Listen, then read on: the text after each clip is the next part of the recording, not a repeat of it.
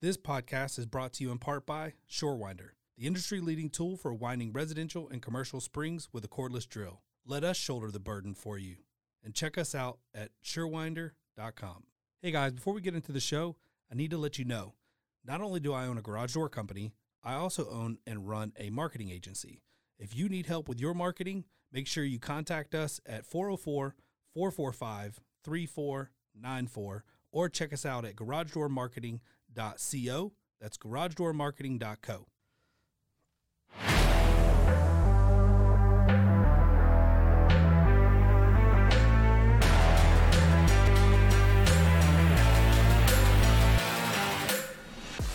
What's up, guys? This is Ryan with Torch and Talk Podcast, and today I have a guest you guys are probably familiar with. He's been on with me before. Josh is my general manager with Aaron Overhead Doors. What's up, Josh? How's it going? Glad to be here again. So he probably feels a little ignored because I haven't had him on in a while, but he's been really busy, y'all, and he allows me to continue to do the podcast, which is good. But today I brought him on because we're going to talk about hiring. We're going to talk a little bit about strategy as to like how I find people. We're going to talk about where I find people. And then Josh and I are going to spend a good amount of this conversation talking about what people you should hire because I feel like we have a pretty good, we've kind of figured out our plan and have made mistakes, have hit home runs.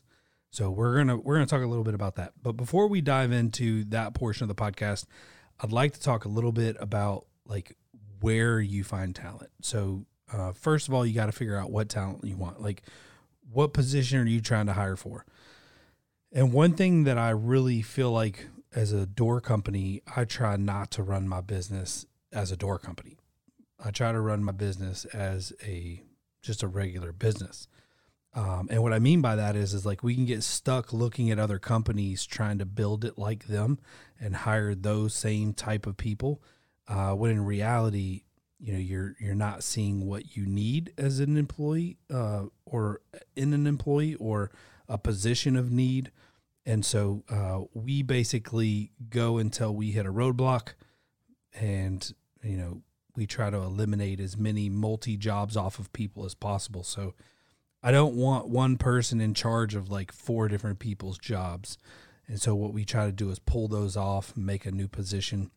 And the more singular people can get, the better they'll be at that position. So we're going to try to, you know, right now we're 5 years old. We got obviously people wearing multiple hats, but we're working really hard to pull those apart and put people in singular positions. Some people do really well with wearing multiple hats, but would do better.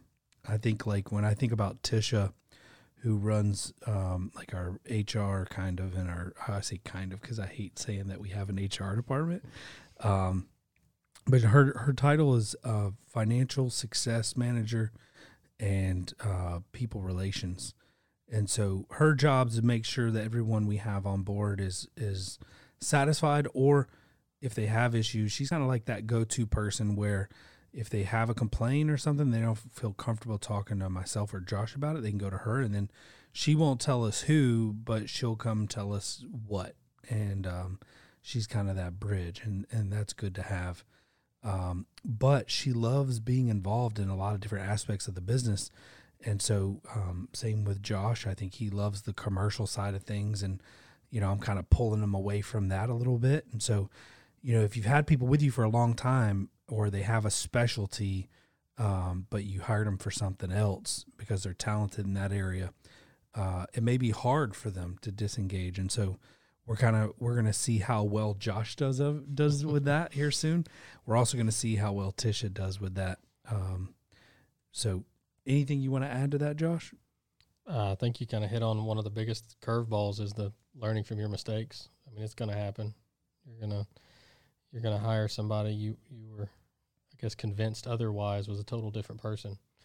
And there's people out there. I mean, if you think about any of us that's good at selling anything, think of us coming in and trying to get a job we probably shouldn't even be applying for. We could probably be pretty convincing, but it's it's on us to figure out or dissect the conversation properly to find out if you've got the person you think you have.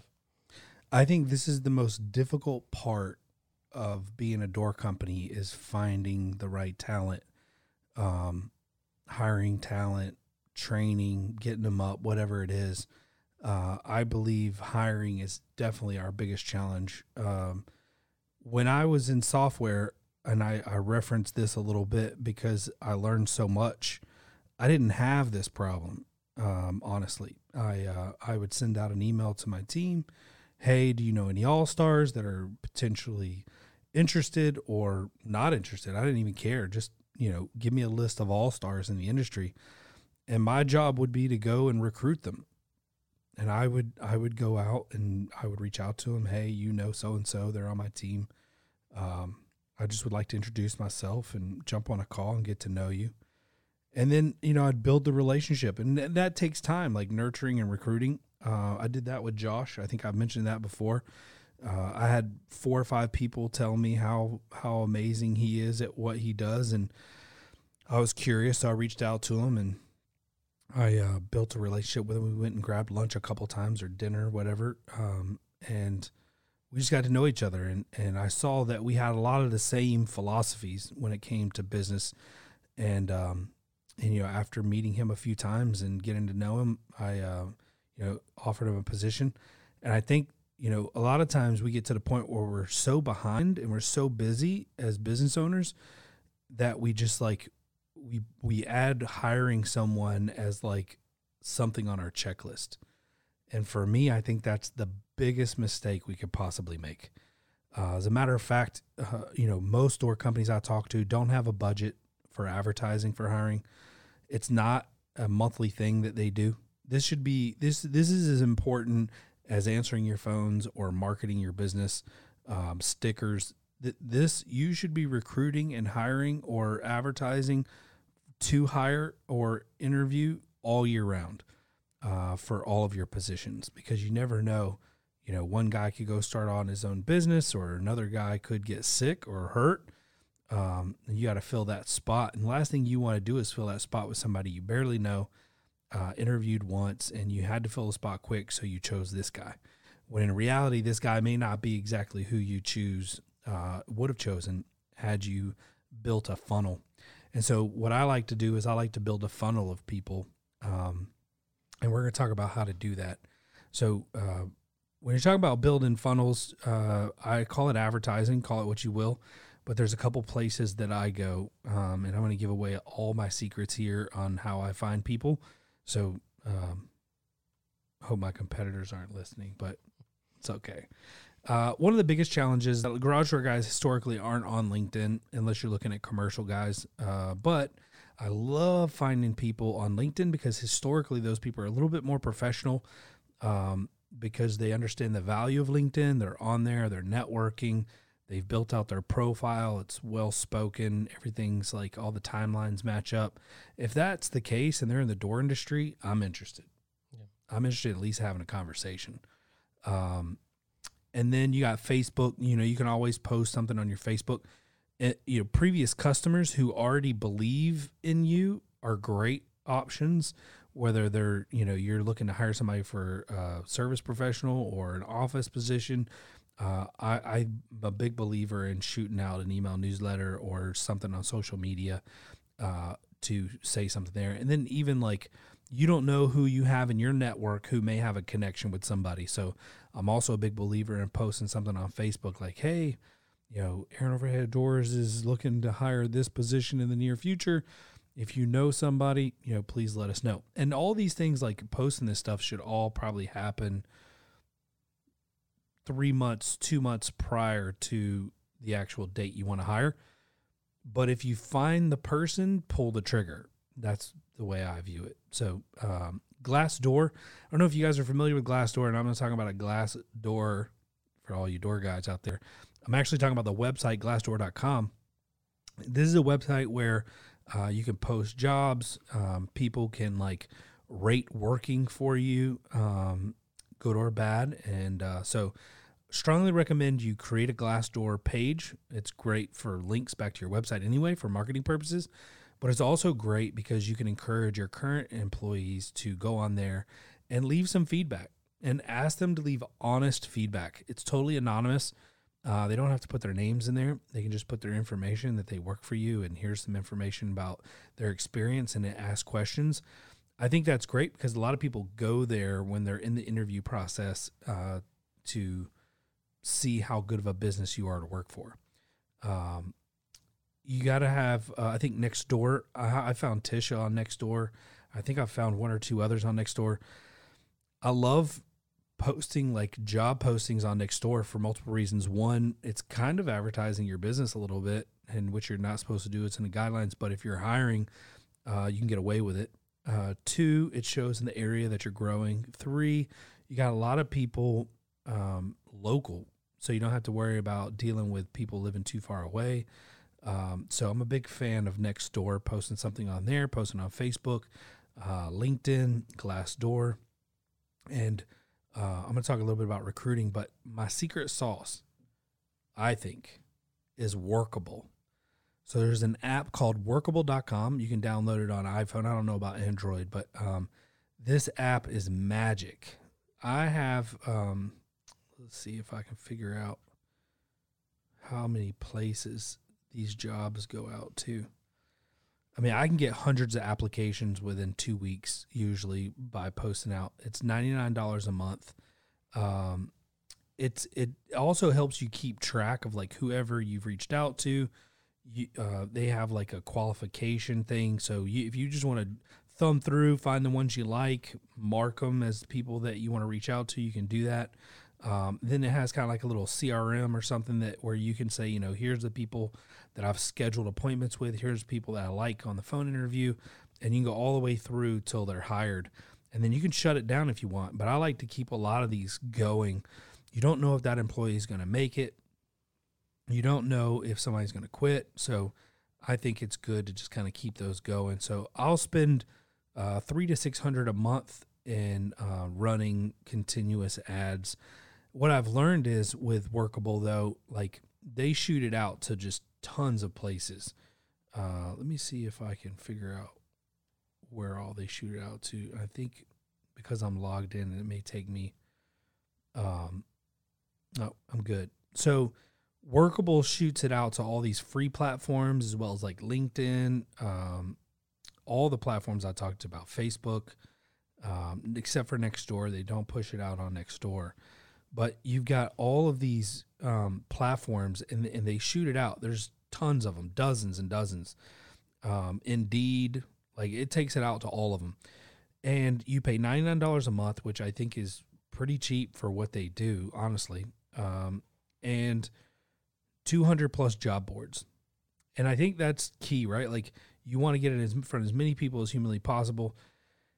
And you just sift through all the people, try to find the ones that you like, mark them, and then go through and call them. It's great. Like Workable's my secret weapon.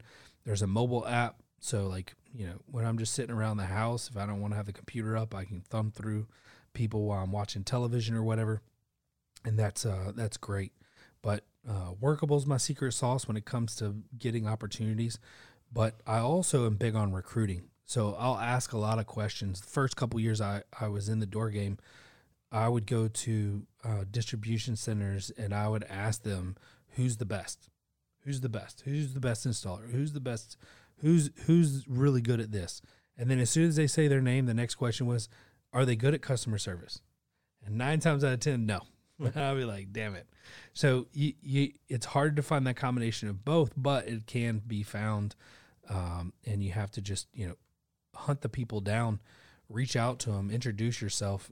There's people that I would love to have here that I've called and recruited, and they won't give me the time of day, and that's fine. Maybe they never do. Maybe they do and it works, and it's the best relationship ever. You just never really know. But when I meet somebody and they really make an impression on me, I'll ask for their phone number and I'll shoot them a text and I'll get to know them and maybe take them out to lunch or whatever and see if they're interested in potentially working here. So I'm big on recruiting. I've always recruited. I don't think top talent is going to be looking, posting their resumes at places. A lot of times, most of those guys are going to be well taken care of, and you have to build that relationship in a way that it's a long-term game. This isn't like a one-hit wonder where you're going to offer a job and they're going to jump on it. They're probably being well taken care of and enjoy. I know when I first talked to Josh told me straight up, he's like, I'm happy. It's going to take a lot to get me to jump, right? Like, he was happy where he was at. But I stayed in touch with him. Things started digressing a little bit where he was at. Not a whole lot, but it started digressing a little bit. And then, him and I were talking about what it would be like. And I think the plant the seed got planted and evolved. You want to speak to anything about the recruiting process? I think that's really one of the hardest parts about what we do to ourselves is, when you're running a business, you're already busy, clearly. And when we do interviews, this typical interview is 30 minutes to 2 hours, and that's it. And then you move on to the next candidate. It's making yourself like we did. I mean, maybe not 8 months like we did, but spending more time, more visits, more encounters than just that first initial one. Right. Let them go home and think. You go home and think after the first encounter, then schedule another one in a week or so out. Let's do this again based off the thoughts after the first one. I think that's where a lot of our shortfalls come from, and we end up either missing out on good hires or hire the wrong person because we're literally just going off that hour. Yeah. And you got to spend more time than that, especially when you're holding yourself and your business to a standard like what we are, is, like you said before, some of the best people in this industry. If you're looking to just fill trucks, fill office chairs, that's one thing. They'll be great. But as far as a good employee and upholding culture, you got to pass on a lot of talent because of that. But I think it's worth it. It is definitely worth it in the long run. So that's a good transition. I think we've talked about all the tools. Well, let me talk about one more tool. I'm sorry. So Gusto is a tool that I've used for multiple businesses. I use it for the marketing company. I use it for my door company. I've used it for all of my previous companies. It's great. It's easy to set up. It's quick. They don't pay me for advertising. I'm just sharing this so you guys can use them as a resource. But what I like about Gusto is their customer service is okay. It's not great. It's good, but it's not bad. They do payroll taxes for you. You can set up insurance through them, 401k through them. And it's very easy, very affordable, and they're your typical Silicon Valley like tech company who got into HR. They've got a good onboarding process. So let's say you want to hire somebody, you just go in. They have like a templated offer letter. You just plug in a couple things that ask you, send an official, like really nice, well-written offer letter to your potential hire. They get it. They sign off on it online, and then it prompts them to set up like their I-4 form, I think it is, and some other stuff. And it's just like the first impression of people who I think start with us is very professional. Like, even though we're a family-owned business, until we screw it up, this is like, we look legit, right? Like, we're sending the offer letter, we're doing everything the right way, and then we get the notification when they come on. And then I think emails go out to people within the staff and says, hey, so-and-so just, is starting soon. Welcome them to the team. And you can like press a little button and put a message in there and it'll send it to them. Like, it's pretty neat. Like, I really like it a lot. Which we add to it to make it even better. I mean, Tisha's awesome at her onboarding process. Yeah. We send out all the phone numbers within the company of people you'll be working with. Here's their number, their email, all kinds of things, their position. But building that off of the way Gusto does it I think is extremely professional look. Yeah. And then once they come on board, within the first couple weeks, I like to pull them in the conference room and sit down with them and kind of tell the history and the story of how we got started, how I had 4.5 days of training. I came here, I launched the company, and I did all the work myself until I found someone to help me out. And then, the story helps with buy-in. When people know what it took to get started and the work that you put in, they also don't look at you like, it was given to you, so like when employees come on and they're working their butts off, they know you paid your dues already. And, they don't feel like, oh, this dude's sitting in his office all day. Like, yeah, maybe, but I'm working. But also what I had to do to get us to the point where we could even afford you was all this, right? So, and I don't do it that way, but I tell the story. I'm a little bit of a storyteller. I like the romance of how we evolved into who we are today. And I explain very deeply through the process and afterwards how company culture is the number one most important thing in our business.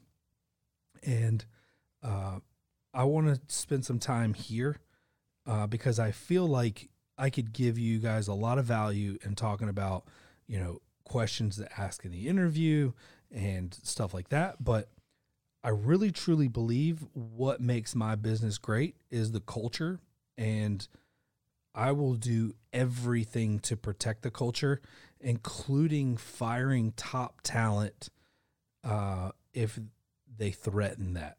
I would rather go to war with 3 who believe than 100 who don't.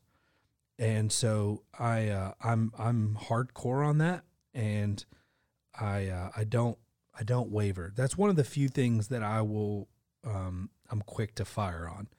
So I want to talk a little bit about culture with you and kind of the mindset, because you've been with me for how long? 8 months? February 1st will be a year. Damn, it goes fast. Feels like 10. Yeah, it does feel like 10. So you've been part of other companies who've had good culture. You've seen some companies you've worked for, we've talked about, where they had really good culture and then it dropped. What is it that you think contributes to our culture? Like, what are the things that or let's just make it broader, right? Like, what's great about having good company culture at any of the businesses you've been at?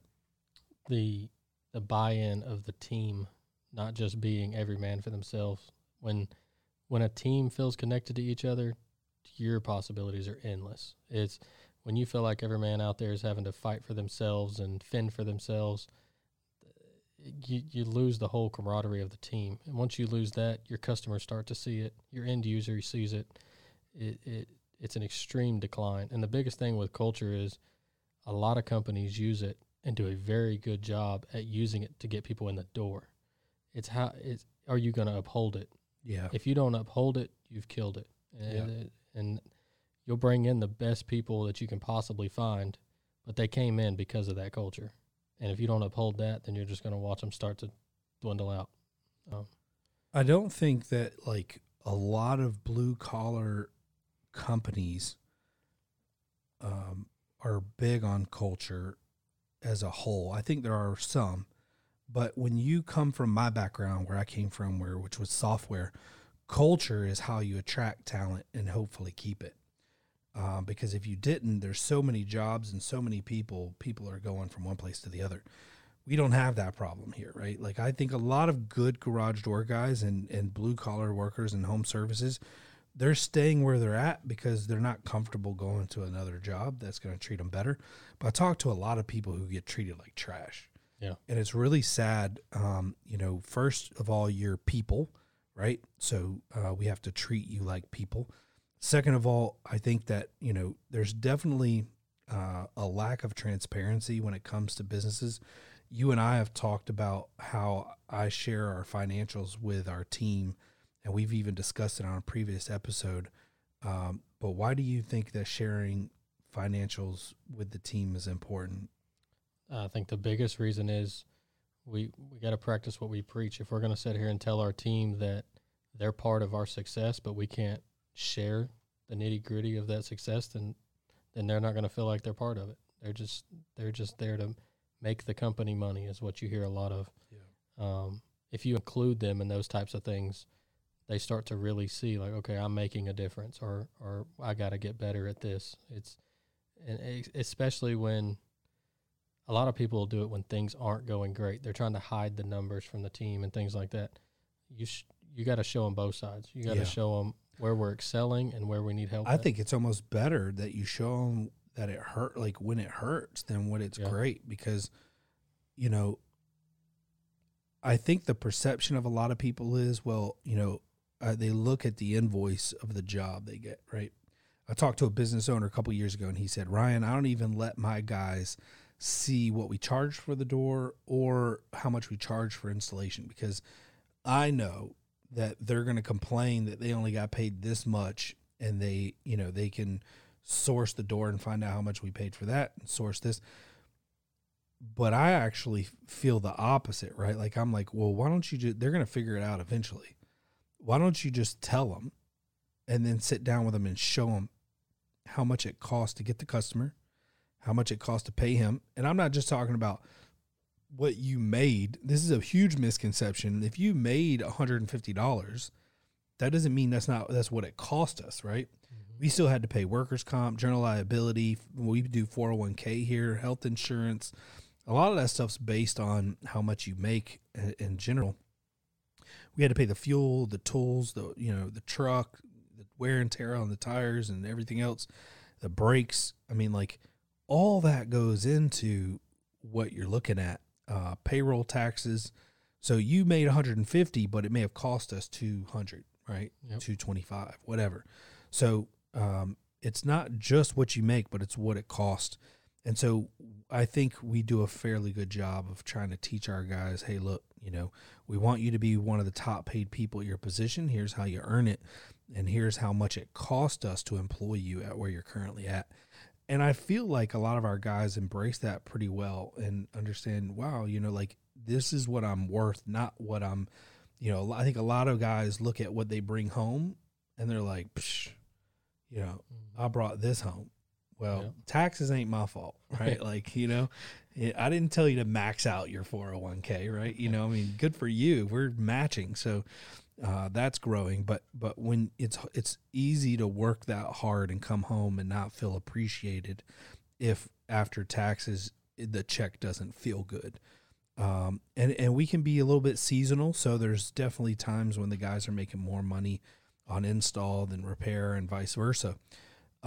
But I think transparency and numbers is important. And I think some of the time business owners aren't transparent because they don't even fully understand. Yeah. So that's another thing that you have to take in consideration. So when we're looking at the big picture here, we're looking at like recruiting, we're looking at culture. And for me, I would rather, like I said earlier, I'd rather hire somebody for culture than skill and train them and teach them and make them great. And those are the people that are going to stay with you long term, as opposed to some guy who's bouncing around from one company to the other and lands at yours, right? So there's been people that I have hired where I said, you know what, you know, I would normally never hire this person, and I did it. I haven't gone in to look to see how much money it cost me for that mistake. But if I had to guess between like the stress, if you could monetize that, which you get tens of thousands of dollars, if you could monetize the drama that it caused between the team, you know, the time and effort that we had to spend to try to get things back after they left, all the damage they done after they left, like the psychological damage to the team, the culture is now like sacrifice. What you're telling your team by leaving bad people on your staff is that as long as you perform, you can do whatever you want. And I think as business owners, especially when we first get started, we feel like we don't have the say so, or we can't, like, the leverage is on their side because we need them. We need those guys. We understand that an owner himself or herself can't do everything by themselves. So they hire. Well, then employees feel like, oh, well, they need me, and they leverage that. Sommer is a European-based garage door opener manufacturer who has recently opened Sommer USA out of Charlotte, North Carolina. Serving more than 90 countries worldwide, with our 40 years of experience, Sommer produces one of the highest quality openers on the market. Combining German engineering and manufacturing, Somer uses direct drive technology to make their openers and opener accessories durable, long-lasting, quiet, and with the maximum lifting force. Further, Somer has earned both IDA and DASMA certifications by maintaining the quality and innovation standards set in place by national and international garage door associations. Maintaining these standards has allowed Somer to create the most versatile operator on the market, featuring unique optimization and diagnostic tools to make their operator perfect for every job and every customer. For more information on Somer operators, visit somer-usa.com. That's SOMMER-USA.com, or contact their Charlotte office at 877-766-6607. Bifolding overhead doors are simply cool. Therefore, if you install one, you too are cool. All kidding aside, Schweiss makes the best bifold door on the market, so when you have an opportunity to sell a bifold, check them out first. As a matter of fact, bifold security doors are hot right now. If you check out their website, bifold.com, you can see hundreds of ideas on how businesses are using bifold doors. They have tons of photos on their website. They've supplied doors, bifold doors, for restaurants, basketball stadiums like Golden One Center in Sacramento, retail stores, and even spectacular homes. These doors are a game changer and a statement piece. If you want a project that will draw attention, sell Schweiss door. Tell them Ryan with Torch and Talk Podcast sent you. Visit bifold.com. That's bifold.com. Can't do everything by themselves, so they hire. Well, then employees feel like, oh, well, they need me, and they leverage that. Cut them so fast. Like, the longer you keep them, the worse it's going to get. And so I would tell you my biggest fault, and the thing that I'm going to change most is, I'm probably one of the most compassionate owners or leaders in business that I'm aware of. And when I say that, I mean, I keep people longer than I should because I care about them, and I feel like they have a good thing, and I want them to be here, but they stress the freaking crap out of me, and they're ruining the culture and this and that. And I got to get better at recognizing that sooner and making a decision, even if it's a weekend, 3 weeks in, a month in, sitting down with them and saying, hey, look, man, I've noticed when we were going through the interview, you told me this, and here I'm seeing this, and it's contradicting. I need to know what I'm looking at, right? And are we going this direction? Because I told you from the get-go, culture is important, and I think, I'm not willing to sacrifice that. So we got to make a decision. We either change and we make the current culture better. You're either making it better or you're making it worse. Mm-hmm. You're one of the two. You're not really in between. You're making it better or you're making it worse. And so if you're not making it better, you are making it worse. And so I'm a big believer, and if you're not making it better, you got to go. Well, that's, as an owner and as a management team, if you're going to stay, you're going to uphold culture. It's your job to uphold it. Don't sit there and say, well, I want this high culture, but I've got somebody ruining it. But what am I going to do if I let them go? Yeah. I mean, brutally honest, get your ass in a truck and get out there and do it yourself. Start answering the phones. As a management team that wants to push good culture, it's on you. You make it happen. Yep. Don't ruin the rest of your team by keeping that guy just because he can install more doors than the next, or his ticket averages are higher, whatever. You go get in the truck and make it better. If you know the culture and you can uphold it, then you do it. Don't ruin it by keeping that guy just because he's got some pros. But if he's ruining your culture, then his good sides are useless. Yep, I agree. And I think that, it's easy to get comfortable in the office, and I've probably made that mistake more than I would have liked, but I genuinely think that, you need people on your team like Josh or whoever and say, look, we don't have anybody else. I need you to jump in a truck and help us out today. And, if you're the owner, I mean, I'll hold myself accountable, but I also ask my team to hold me accountable. And we're a team, and if that means I got to go out there and get dirty, let's go get dirty, right? So if I got meetings that can be moved, let's move them and let's make it happen.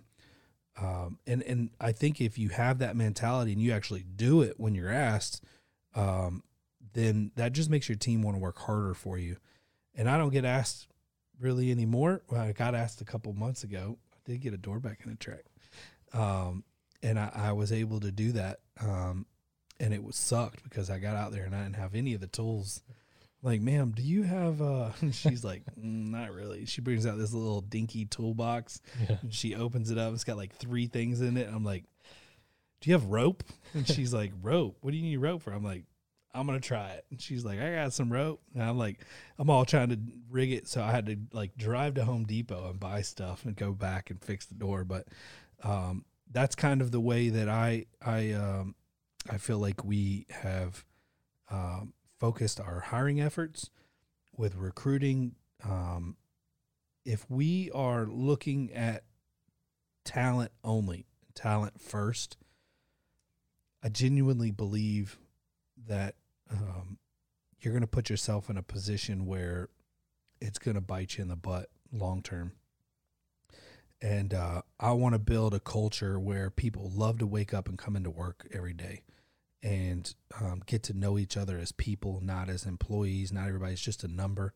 And one of the best things that we did to help with our culture, we were kind of in rebound mode from a bad experience with an employee, was we implemented our morning huddles that Josh and I started doing, and I feel like that's paid off huge. Like, yeah, that's definitely showed quite significant results. I mean, 15 minutes, we just freaking we look at yesterday, we look at the jobs, we ask everything went smooth. Like, is there any parts that need to be ordered? Anything that like we need to discuss? If it's a warranty on the books, then we'll straight up be like, hey, what happened? You know, we can all learn from this, right? Like, if you made a mistake and didn't do something right, let's talk about it. We're not going to bash you, but let's talk about it. And that way everybody can learn. And so that's kind of the path that we take. We talk about our numbers in the mornings, our goal, who did really good the day before on sales, and where we're at as opposed to goal as a team. What that does to your culture is we start everybody knows we're going to get slammed come 8, 9 o'clock. But we're starting our day out by presenting the entire team with the opportunity to tell us what we can do to help them right then and there. So we're not just telling them, hurry up and get to your first job. Get with me when I have a chance. Yeah. This is your chance for us all to work on issues. And if we have a big problem, like if we have one that just, you know, this is an issue, what we'll do is we'll take everybody who is involved in it after the meeting, and we'll go into the conference room for 10, 15 minutes, and we'll break it down from everybody's perspective. And then we kind of talk about where the process is broken, or if somebody didn't understand the process, we'll figure that out. And we do it in a very loving, caring manner. Like, you know, hey, we're not here to beat anybody up. And I make sure I say that when we walk in. We're here to find the issue. If it's a process issue, we'll fix it. You know, if it's just a mistake, no big deal. But we're having this conversation so we can identify what it is, and then we can move on so we don't do it again.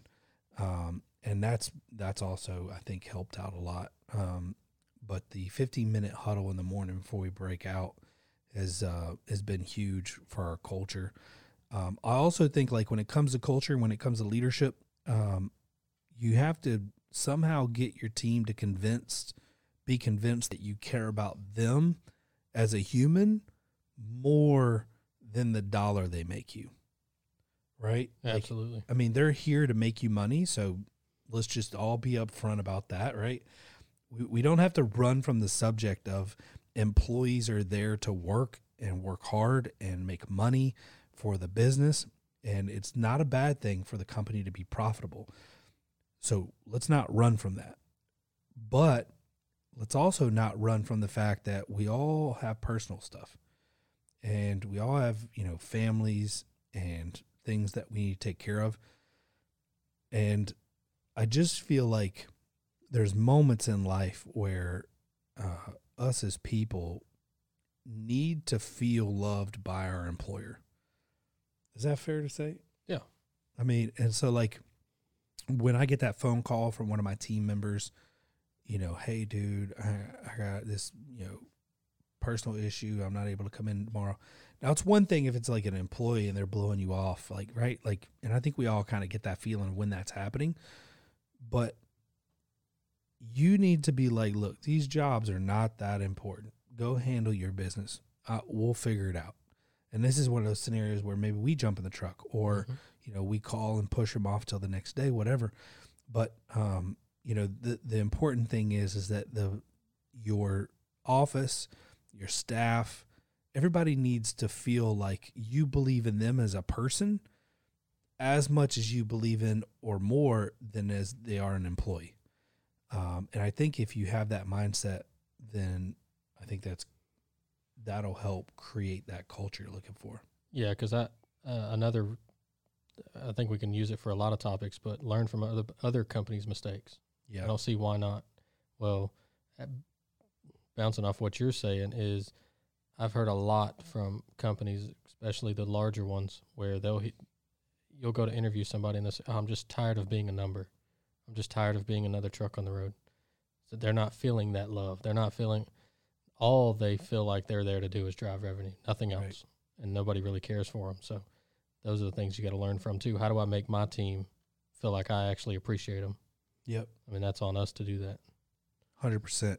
So when you're hiring, you're looking for culture. If you have any requests, Tony Hesh, he passed away recently, but what an amazing person. I didn't get to meet him personally, but I got to hang out with his number 2. Did a tour of Zappos.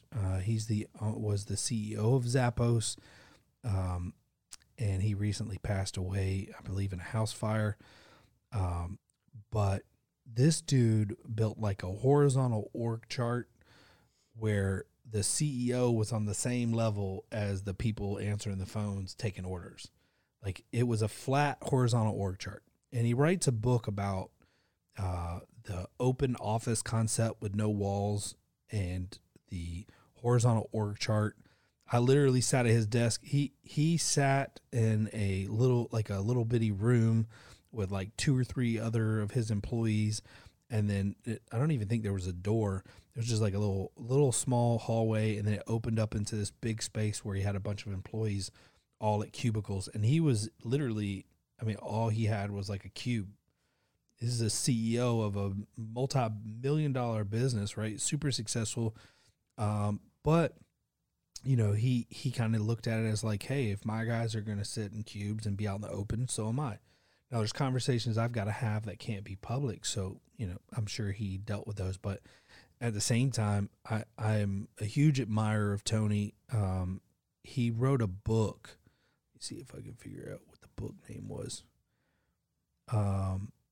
Delivering Happiness. I would recommend checking that out. I read that and a few others, but he's really good about talking about company culture and his ideals on how to grow company culture. And I think I've told this story before, but as I was walking through with his number 2, we got to talking, and the operation was just hugely successful.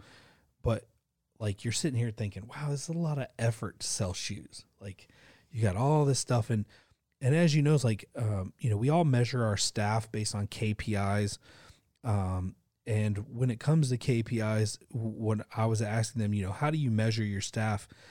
Because they were talking about how they allow their people to stay on the phone as long as needed. So if you call Zappos, if they still run things the same way now, they will literally talk to you for 45 minutes to an hour, help you pick out shoes.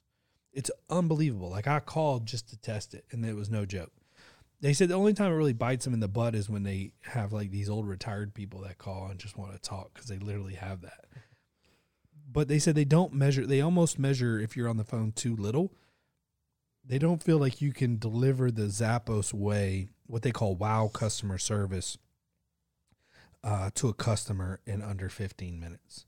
In order to really make a connection with somebody, you have to spend time with them, and you don't have to feel rushed. And you gotta need to get to know them, get to know their style, get to know their shoe size, get to know what they like and dislike about shoes. Are you going for comfort? Are you going for looks, or both? And then you can go through and look to see what we have. And they would text you links or, email you links to the shoes that they would suggest. I mean, this is top-notch operation. And I'm walking through the hallway and I'm like, holy cow, this is a lot for a shoe company. Like, you guys have put a lot in. And she literally stopped, turned around. I thought she was going to eat me. She's like, we are not a shoe company. And I was like, okay, then. Like, I didn't know whether to crack a joke for the awkwardness or like curl down into a fetal position. But she told me, she said, we're a customer service company that happens to sell shoes. And that mind shift at that very moment for me was like, yes, that's exactly right. You are a customer service company. And so when I started Aaron Overhead Doors, I felt like it was inevitable that we were going to be a customer service company in the garage door business. And that's kind of our little slogan, because I'm committed to customer service. And in order to be committed to customer service, that means I have to hire people who are capable of delivering great customer service. Then I have to put in processes and communication and process in place to execute the customer service. Because a lot of people, like when we're onboarding new garage door companies, and I'm not saying they are or not, but when I ask them what makes you different, 9 out of 10 of them tell me customer service. Well, if everybody's saying customer service, that's not different, right? But if everybody's striving for customer service, I can promise you most of my competitors in the area are failing at it. But some of them do a great job. And so they're committed and they're able to execute it. Execution and commitment to customer service is the key. But without that, if they don't see that at the top and you don't treat your employees great. So I also tell people all the time, we're not a customer first company. I've told customers that I'm not a customer first company. Customers are a dime a dozen. Mm-hmm. I'm an employee first company. If I treat my employees great and give them the ability to make decisions in the field and kind of take ownership of what they're doing, they'll treat my customers well. It's a trickle-down effect. But people are so focused on the customer that they forget the whole reason that they're successful or that they're even have somebody to drive out to the job. And that's the person that answers the phone. That's the person that works in your warehouse, the people who clean your office, your management team. That's your repair service techs or service professionals, your installers. I mean, it's everybody. And everybody plays a role in that. And so I wanted to share that because that's my mindset. That's where I think I just reside. I try to stay there all the time. And I try to mention, we're a customer service company in the garage door business as much as possible to my team without driving them crazy. But I want that mindset. I want to hypnotize my whole team because, we've been called twice in reviews. We're the Chick-fil-A of home service companies. I mean, that might be one of the greatest compliments I've ever received. And, sometimes I screw it up. I'm not perfect, but guys will call me and say, hey, we got this scenario. How do you want me to handle it? A lot of times I'll be like, how does Chick-fil-A handle it?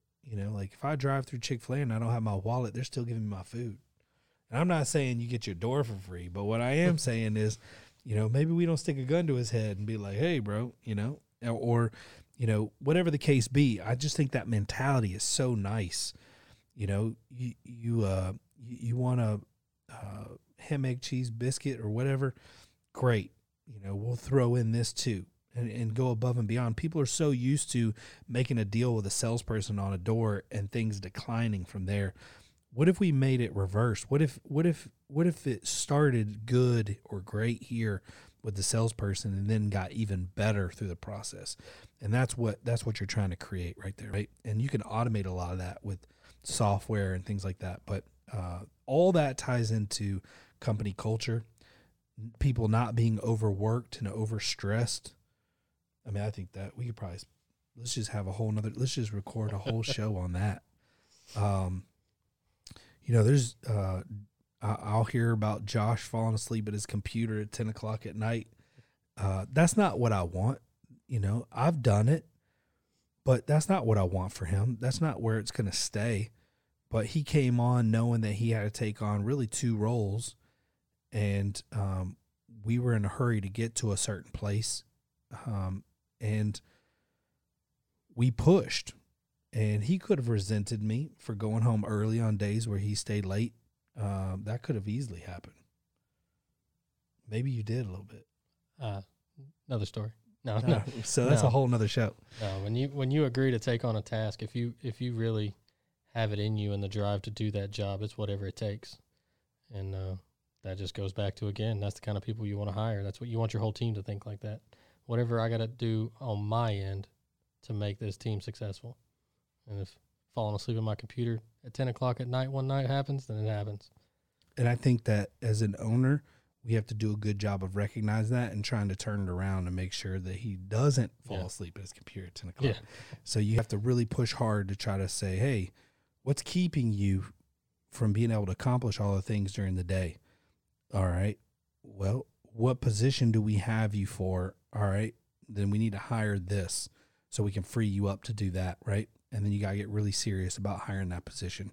And so some people love that, like just working to the bone, but I don't think they're going to be as effective unless they were singular focused.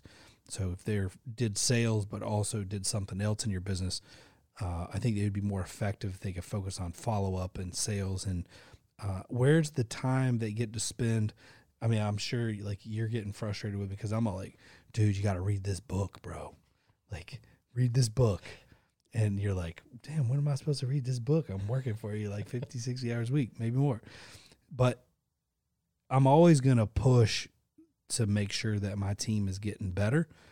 And I'm not going to give you a hard time if you don't get there, right? But I want that pressure to always be there to get better, to read, to learn, to get better. And when things free up, get caught up on the books, right? Nope. It's also when you realize a team member, or your whole team for that matter, is having to go so far into hard work that things like falling asleep at their computer is happening. Yes, on one spectrum, you want to, what do we do to prevent this in the future?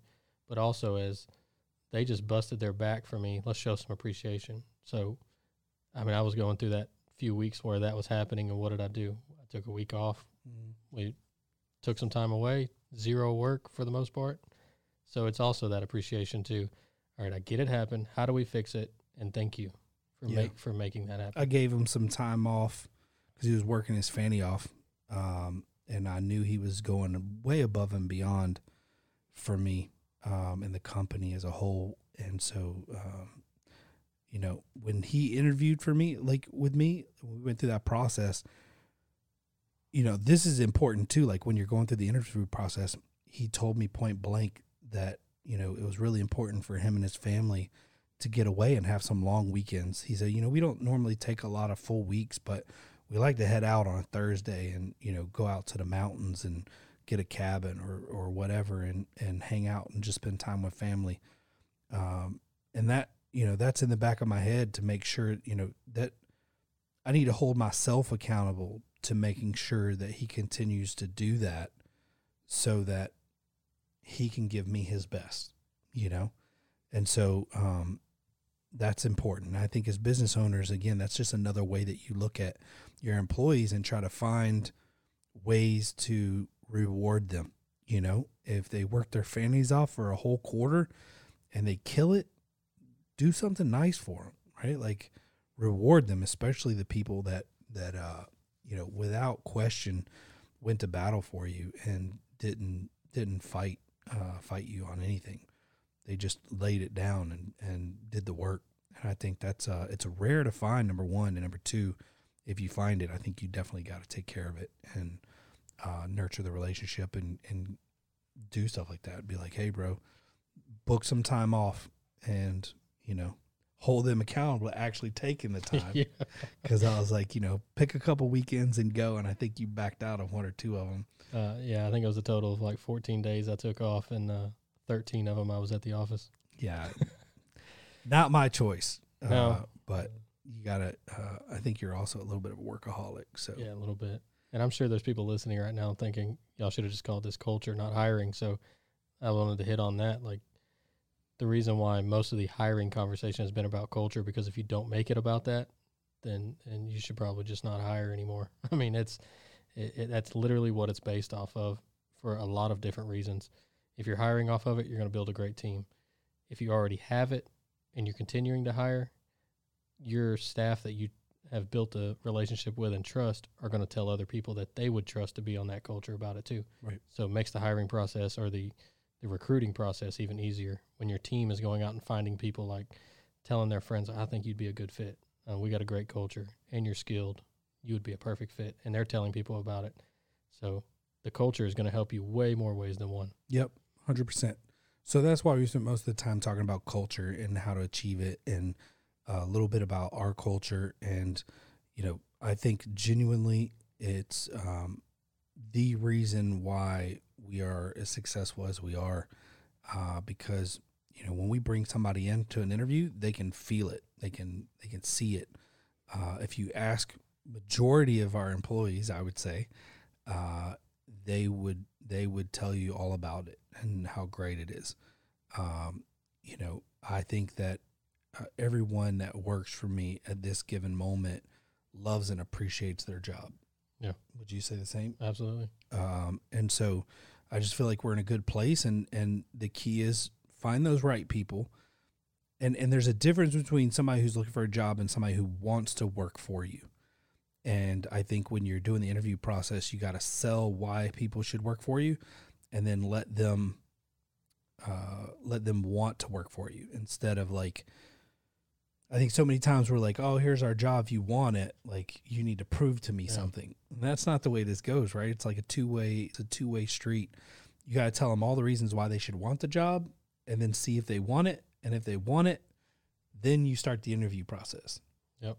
I've always treated every interview, and I try to tell everybody I know when they go to an interview, everybody's always defaulted into going into an interview like the company that you're considering is interviewing you. You take some time out of that and you interview them also. 100%. Never just let that person interview you and then decide. Yep. Ever. Yep. Have some questions. If you're going into an interview with a company, have some good questions that you've written up. And, you know, what I like is if I'm scheduling someone to work here and they go and they like our LinkedIn, our Facebook, and our Twitter account, I'm like, I like these guys. Mm-hmm. Like, those are the ones that are going to be online, like pumping your business and helping you out. And that goes to something, right? Like, I'll check people's Facebook. I'll check their LinkedIn. If they're posting stuff that I don't like, they're out. Like, I don't even consider them. But if they're legit and they're going online and they're, you know, liking my social media and sharing my stuff and they haven't even been hired yet, I'm like, this might be a winner. So I like people who want to work for me, that want to work for the company and be part of our culture and make it better. Not just be part of it, but make it better. So I hope this was helpful. You know, employers out there, don't give up. There are good people, and I think there's more good people in the marketplace now than ever.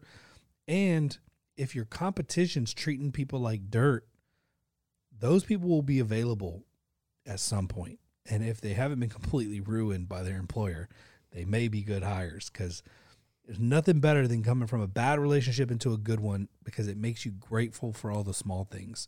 And then if you love them, care for them, and take care of them, I think it'll pay off.